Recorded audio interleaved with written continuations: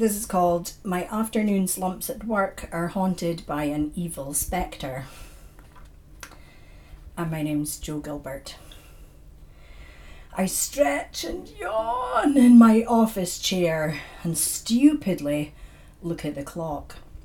It is 49 minutes past 2 and the witching hour is almost upon me. A funding application deadline looms over my head like a big black rain cloud. I don't have time for this shit!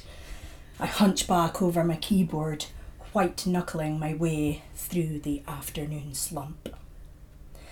I'm in full flow, Olympic typist of the year, hammering out great-sounding wordy blah that translated says, "Gonna just geese the money, our project's half a good." And then it comes, quietly, but insisting a little harder each time. "Go and get cake." No. "Go and get cake." Nope. "Go and get fucking cake." No. The bastard thing switches tactics on me. "But you're tired," it wheedles, like Satan himself. "Aye, I'm tired, but cake will not make me feel any more awake." "No, but it will give you a break, the beautiful cake, and it will taste good, and you, my little chickadee, will feel good." "Aye, that may be true, but I'm on to you. I ain't no fool. I've been down this road with you too many times before. Once the cake is gone, I will be sad because I succumb to you, evil cake. Begone, temptress, with your sugary delights, for you will make me feel more tired and pissed off at myself, and I'll just want more cake." "But you could just have one." "No!" "Ah, go on." "No, you're not Mrs. Doyle from Father Ted, you're not funny, and I am not having any cake." "You will, you will, you will, you will, you will." This probably goes on for about 10 minutes, but I will save you from that. Ach, bugger this, I'm a want to hae tea and biscuits instead. Okay, this is a collection of 3 short poems from Things Beginning with P, and the first one's called Pain. And my name's Jo Gilbert. Aya! Oocha boys! That was bloody sair! There's a massive reed welt, for I used to hae hair. It just applies to wifeys, 'cause if you are a manny, you will never ken the mortal pain o' waxing your hale fanny. This one is called Pish. Sometimes you've to watch your mouth. The language of Scots isna cut and dry. There's wee variations, as I found out in Dundee. Nearly got a hiding for can a bloke a gadgie. 70 miles a difference between a manny and a mink.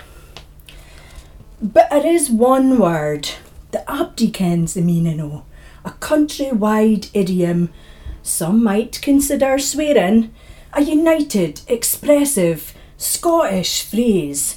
Ladies and gentlemen, I gie ye pish. You can be pished as a fart, and spicking pish whilst you're out on a pish. Fa's getting pished tonight doesna mean fit you'd think.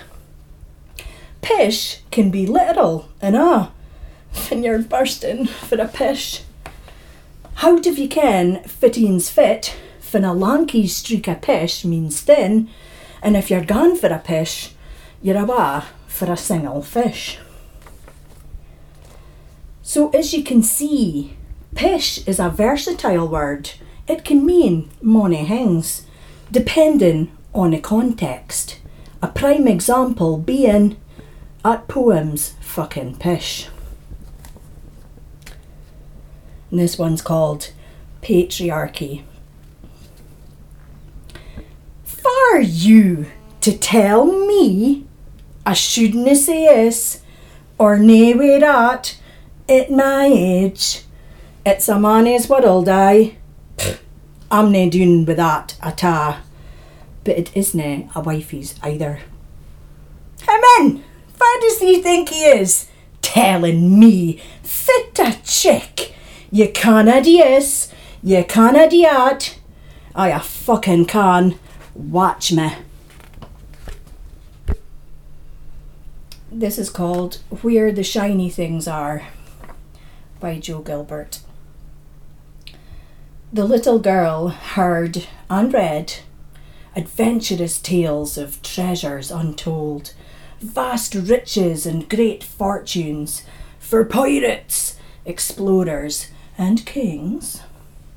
Plunder and glory was to be found in hidden places, far away, underwater, underground, discovered and stolen by slaughtering people and conquering nations. But this is okay, for the boys will be boys. These stories made the message clear. Daring exploits aren't for girls. No gallivanting for you, my dear. Your treasures are different.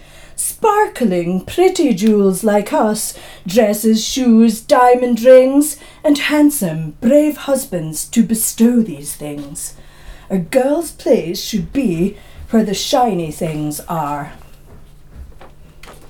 In her heart, the little girl knew she wanted neither frocks nor jewels, or a brave husband to bestow his will on her. She wanted to fly and bugger off to find her own fucking treasure.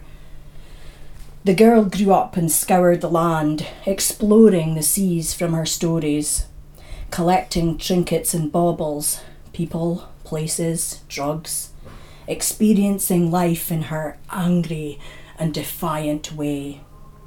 Lessons learned so far: things are only fool's gold that end up using you up.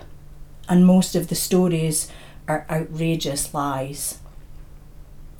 One tired and bruised day, after years wasted, lost and hollow, the girl stopped fighting with the world, raised a white flag and won her war. The woman's prize: learning where the real shiny things are, and knowing her greatest treasure had been inside of her the whole damn time.